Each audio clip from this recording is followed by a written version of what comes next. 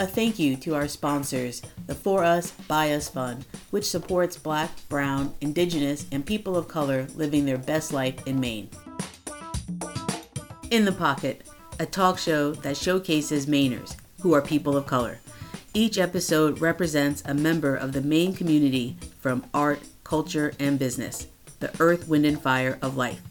Embracing and exploring the Black diaspora and descendants of American slavery through conversation is the foundational concept of In the Pocket. The overall mission of In the Pocket is to create conversational space for all people of color that is documented and celebrated through sharing of life experiences. If you like what you're hearing and want to hear it again, or want to check out our archive of past shows, look for us at inthepocket.captivate.fm or search In the Pocket on iTunes or wherever you like to listen to podcasts. Find us on Facebook and Instagram at In the Pocket and give us a follow so you never miss a show. Thank you, listeners, for tuning in to In the Pocket. I'm your host, Flo Edwards, and our special guest today is Rodney. He is a painter extraordinaire, and he really reinvigorated his passions during the pandemic. So, Rodney, please introduce yourself. Hello, everyone. My name is Rodney. I'm very excited to be here, and I'm very happy to have Flo ask me to be here, and I'm very excited about this whole thing. Awesome. I appreciate your excitement. And I feel like usually listeners don't realize that sometimes when we schedule things, it kind of can fall through the cracks. And so I don't know how many times we have tried to do this, but finally it's happening. This might be the fourth time. It sounds right. That sounds right. Yeah, but, everyone gets busy, and especially when the pandemic happened, and now that things are starting to pick back up, it's hard to start scheduling things because so many things are popping in and out. So, we knew it would happen, and I'm happy it's happening now. So I'm very excited. Nice. Speaking of things picking up, you getting busy, you are recently or about to launch a Live Nation campaign. Can you tell us a little more about that? Yeah, sure. What happened is someone reached out to me on Instagram that I went to high school with years ago and saw some of my pieces, and Live Nation is about to do a remodel of their headquarters in Dallas, Texas. So they wanted some artwork for their green rooms, their VIP rooms, and some of their executive offices. So they did reach out to me to ask me to do some pop art for some musician spaces and stuff like that. And it all started last year in November. And I got very very excited about it and said I would do it without realizing that I'm more of an abstract painter than a pop art portrait painter. So I had to, I tried it for a couple of months, and I had to actually go back to them and turn them down because I just wasn't comfortable with doing something and giving them work that was subpar and that I wouldn't be proud of. So it almost didn't happen, but then they came back to me a couple of weeks later and said that they had redesigned what they were going to do and said that I had creative control over what I wanted to do for them, but they just wanted to, for it to look like it's abstract, but it had faces in them, so you can recognize the face. So that's more up my alley, and they commissioned me to do 8 pieces, and I've spent the last seven to 8 months putting them together and creating them, and I finally finished them 2.5 weeks ago, and they're actually down in Texas now. So I'm not quite sure when they're going to go up because there's a whole renovation process and stuff that they have to do. But I'm done with that, and they're going to start, once they go up, then they're going to start on their social media, tagging my artwork and putting out all of my stuff, all the installation that they did along with my artwork. So it's one of the biggest commissions that I've ever done. So I'm very happy and very excited to see how it all looks when it's all done. Oh, that's amazing. So have you been painting steadily like this over the years, or did the pandemic really, had you not been painting prior to the pandemic? No, I usually go through sprouts of painting. There are some times where I won't paint for a very long time. And when I met my husband, Will, he would always try to, you should be painting. And I'm like, the last thing you need to do is tell an artist when to paint, because then I can't paint. But when the pandemic hit and we couldn't really go anywhere and we're stuck in the house, I needed to get the crazy out of my head, because otherwise I would unleash all this craziness onto him. So I started to paint a little, I started to sketch a little, do some drawings, and then it just started to get to a point where every day I was painting, and on the weekends I was painting a lot more. And every day for about a year, I have like over, and it's the first time I've painted so much in my life, because I would always paint for shows or a particular art opening that I would focus on. This was just me creating and painting just out of the blue, because we're stuck in the house. And I have over 200 pieces now, so I can shop around different. They're all totally, none of them are really related. There could be a couple that are related, but there's such a wide variety, and it's something that I've never done before, and it's just like a huge explosion. And now I'm like, well, I wonder if I need to be trapped in the house more so that I can create more. So, just keep me locked in a room somewhere and I'll just continue to paint forever. But, you can't do that. Well, that's amazing, though. I mean, 200 pieces of art. Is that including the Live Nation stuff? No, that's totally separate. That was they came to me after they saw a couple of the pieces that I posted, on my Instagram, which I should be a little bit more involved in, because I got the job through Instagram, but it had nothing to do with what they wanted. So I did a whole nother 8 huge, and they are 45 inches by 45 inches. So they're also the largest paintings I've ever done in my life also. So to do 8 very large paintings for installation that's going to someone like a Live Nation, it was 7 months of a lot of creativity, but 7 months of a lot of stress and thinking, is it going to be good enough? Who am I thinking that I could do something this big? All of these crazy emotions that I'm sure that most artists go through their heads at the time, but I got through them without a problem. They went a lot smoother than I thought it was going to be. So they are so totally separate from the craziness of the 200 other ones that I have sitting in my boiler room. And I think you've had some of your recent work, I thought it was at like a hair salon or something like that. So you have been able to sell some art. Yeah, a really good thing about the Live Nation deal is once they bought the pieces, the large original pieces, they let me have the ownership of the pieces. They got the originals, but I have the ownership of the pieces, and I can resell, reprint any of the pieces that they bought. So I still have ownership, and a lot of people love the pieces that I did for Live Nation. And so what I'm doing is, if someone wants a reprint of one of the pieces that they already have, I will reprint it on a canvas and then have the canvas sent to me, and I might change it up a little so it's not exactly the same as the original, but it is the original. But they get a little bit more added to it, just so that it's almost not really, a reprint, but it's a reprint.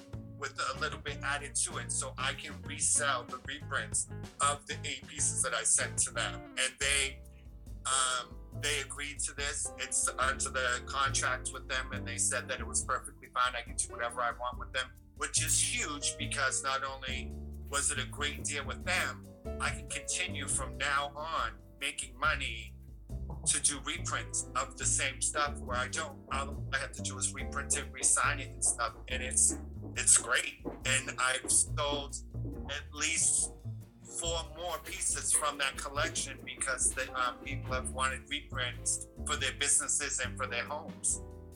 That's awesome. So I don't really know a lot about art, but can you explain how do you make a print? It's very easy. You get a really good photograph of your original piece, and you can have it sent off. There are so many different companies that will reprint it on anything you want it printed on. I can have it reprinted on a canvas. I can have it reprinted on a pillow. I can have it reprinted on a quilt. It depends on the company, but they will take a piece of your work and have it reprinted on anything you choose to. And they do it for you. You just pay for them to do it. They ship it to you, or you have it shipped to your customer. I usually have it shipped back so I can make some changes and sign it myself, and then ship it off to whoever purchased it from me. But there are so many different companies that will reprint anything you want them to reprint, whether it's artwork, photographs. You can have photographs reprinted on canvas. So I've been doing that for a few years now, because some of my original artwork that I had that I resold, I always try to talk to the person that bought the original. They have the original painting, but I always ask them if it's okay if someone wants a reprint. If I can reprint it, they won't have the original. I always get, permission. And I've been doing that just because, some people might want one of my pieces. 3 or 4 people might want one of my pieces, but only one person is going to purchase the original. And of course, the reprints are going to cost what the original is, because that person has the original. And I haven't met anyone yet that hasn't allowed me not to do reprints, because they feel like if they have the original, they feel special that they have the original and people want the reprint. So it works in my favor at the same time. Great. So what are some of the galleries that you've shown in? I don't have any specific galleries that I've done, because in New York, when I did shows, it was someone that was renting out a space that would put a few of us into it. So it wasn't a specific gallery. I haven't yet to shown in a stationary gallery, like a gallery that just does artwork. I haven't got to that point yet. I think now that I have a huge collection and my resume has Live Nation on it, I might be able to shop around to those. But I've done stuff where, like a hair salon or a restaurant that changes their artwork up. And I've done that in Boston, I've done that here in Maine, and I've done it in New York. So in 3 of the cities that I can get to quick enough, I've done stuff like that, like in just like a shop that, like a consignment shop. There's a nice little shop here in South Portland that is called the Knit Nook. And I'm supposed to be doing a show. We were going to do a show there, but pandemic hit, so that it got put off. So that might be something. I like doing stuff like that because they're a little more intimate and they're not so sales oriented, so that you have to try to sell your things and it puts a lot of pressure on you. So, I like doing things like that. But, I think it might be time that I do have a nice big collection. I might shop around and see what the opportunities are going to be, or I think I might hire a art representative that can take care of that stuff for me, because I think I would get too involved in the details, because I get a little too OCD and then think it would take away from me picking out my paintings and doing my painting when I can have somebody else taking care of, let me shop it around for you and let's get the deals and do all that stuff at this point. That's what I would like to do. hopefully will happen soon. Yeah, I'm sure it will. So, Yeah. so when people show at galleries, does the artist get paid from the gallery, or is it really the artwork that's sold? That's where the income is. Yeah, it's in most galleries there's a percentage that goes to the gallery. There's a percentage that goes to the person that sold the particular piece, and then the artist gets the percentage. So it gets broken down, like, everyone has to get paid. So that's why it's always really fun to do it in the, non-traditional galleries, because when a piece sells, that piece goes to all of that money goes directly to the artist. So, and at this point, unless you're selling, paintings at $12,000 and $10,000, then it works when you go to the bigger galleries, because that percentage that you have to split up with everyone, you still get a nice big chunk of change for yourself. So that's why you have to work up to a status, and then you have to be well known, because you can't just slap somebody new on the wall and be like, oh, this is so and so. A buyer's going to come in and go, well, I've never heard of this person. I'm not spending, $10,000 on that piece.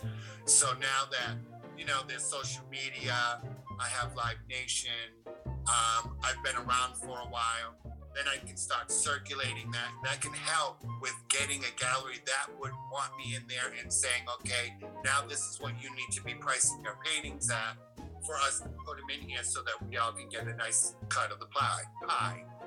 So, it's a lot to think about. And that's why I would think I need an art representative to do that, because it's really hard as an artist to put a price on my pieces, because I don't know what I would want to, of course, I want a $12,000, painting to be sold. But then I feel like, I don't know if someone would like that. That's too much money. Let me put it really low so that someone will buy it, because I rather would have someone have my piece in their house than to pass it up because I overpriced it. So you need someone to help you with that. And at this point, I'm probably going to need someone to help me with that kind of stuff, so I don't get so attached to my pieces.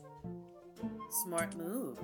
I mean, it's crazy because, it's all I ever wanted to do with my entire life. And now that it's starting to happen at this point, it's like, I should know that I should have had these ducks in a row, but you never know when it's going to happen, because sometimes it doesn't, sometimes it does. And I just never gave up, and I know the steps that you have to do. It's just now I have to actually put them together.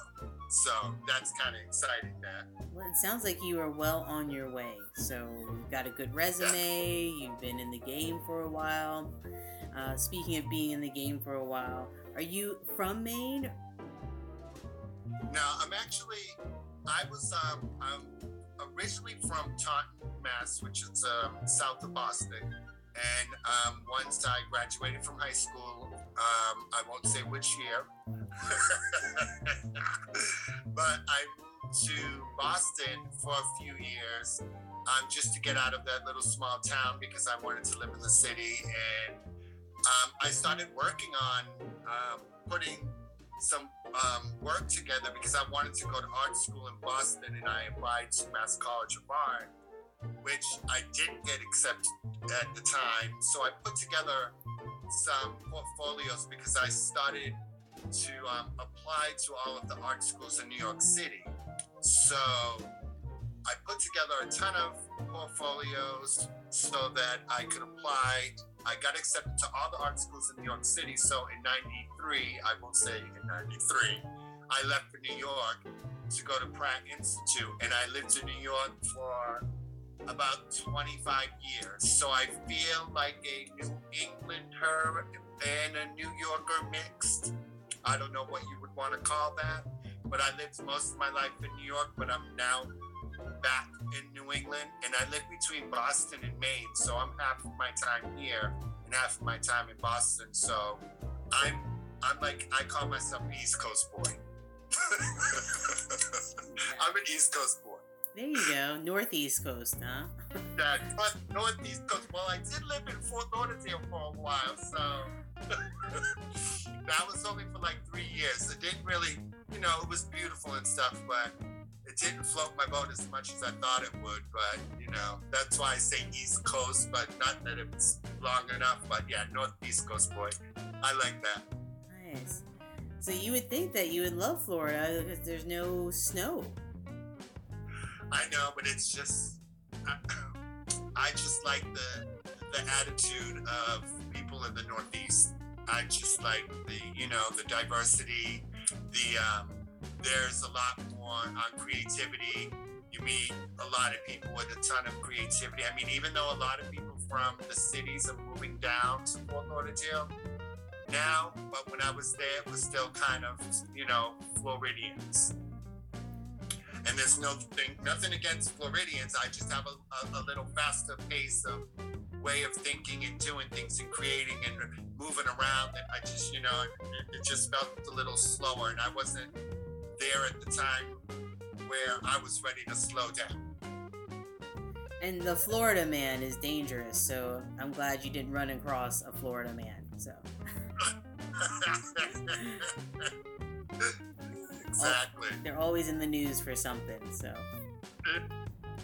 Not that I would not try it again, maybe when I'm a little bit older, it might be nice to go down there and be slow and slow my roll. But right in this moment, I'm still on that. I still like the fast-paced things. I just came back from New York. I celebrated once I shipped my art off to Texas. I booked a trip right back to New York because I hadn't been there in almost 2 years. And I used to go to New York every 3 years because mostly all of my friends are there. So I shot right back there just to get back in the mix. And it was just like I had just left. And I was like, this is it. This is what I like. But after like a week, I was like, okay, I might need to slow down and go back to Maine so I can go to rest. So you never know. Florida might be a place in 10 years where I might need a lot more rest. I hear you. That's why people go down there typically. Wow, so that's great. So I didn't realize you had such deep roots in New York, and that you still show there. So that's great. Yeah, well, I haven't shown in a long time, but because of all the stuff that was happening, and now with all the the closings of everything, I think it's going to be pretty hard for that to kick back in. But the good thing is that now I'll have plenty of stuff to shop around because I think the restaurant business and the bar business and all that stuff, that needs to kick back off. I mean, people are not really thinking about going out to buy art right now, but you never know, people might start thinking about doing the art stuff in the restaurants and like they used to do before. But at least I go down enough and know enough people down there that when that kicks back up, I'm going to be ready to be like, okay, well, I can ship down, 20 pieces if you need them, next week. So, I'll keep my finger on the pulse of what's going on down there because I know enough people down there to when I know it's picking back up, I'm ready for it. That's awesome. So it sounds like you have been into art for a very long time. Do you have a particular reason that you were gravitated towards the abstract? Well, I grew up in a very artistic family. Mostly everyone in my family draws, sings, dances, does something. So while I was growing up, my grandmother, if you looked around the house, at magazines or just notepads, there was always doodling going on, faces and bodies and fashion. And my aunts and uncles all drew. So as long as I could remember, I always saw drawing going on and I picked it up. And not everyone in my family can draw well. Like there are a lot of really good singers in my family. I can't sing for shit, but I picked up the drawing and I became good at it. And I gravitated towards, I could draw realism, but I like abstract only because I like to, I like people's different interpretations of what I put on a piece of canvas because everyone has a different way of looking at it. Made it more exciting for me because if I drew an apple in a grape in a bowl, it's an apple, grape, and a bowl, and then all they're talking about is how good my painting is. So if I choose something abstract that to me I love, like, and there could be 5 different interpretations of what somebody's looking at, and to me that's exciting because I love to hear what someone thinks of what they see in the piece. I think that's so much fun. So it has life after I'm done with it. Right, because every time somebody sees it, they will interpret it in a different way. Exactly. So it just continues to do something. It's not just one stagnant piece of artwork. It's just like, oh, someone walks by and goes, oh my goodness, what's that? And they come up with something totally different from the other 5 things that I've heard. And I'm like, wow, I would have never thought of that. So I love abstract. It's just what you can interpret in your own mind, and everyone's so different. So it's just so much fun. Nice. I feel like when I look at your artwork, it's just very sexy. Like that's like the overall arching like theme that I see. Do you agree at all? Do you feel like? I've never had anyone tell me that.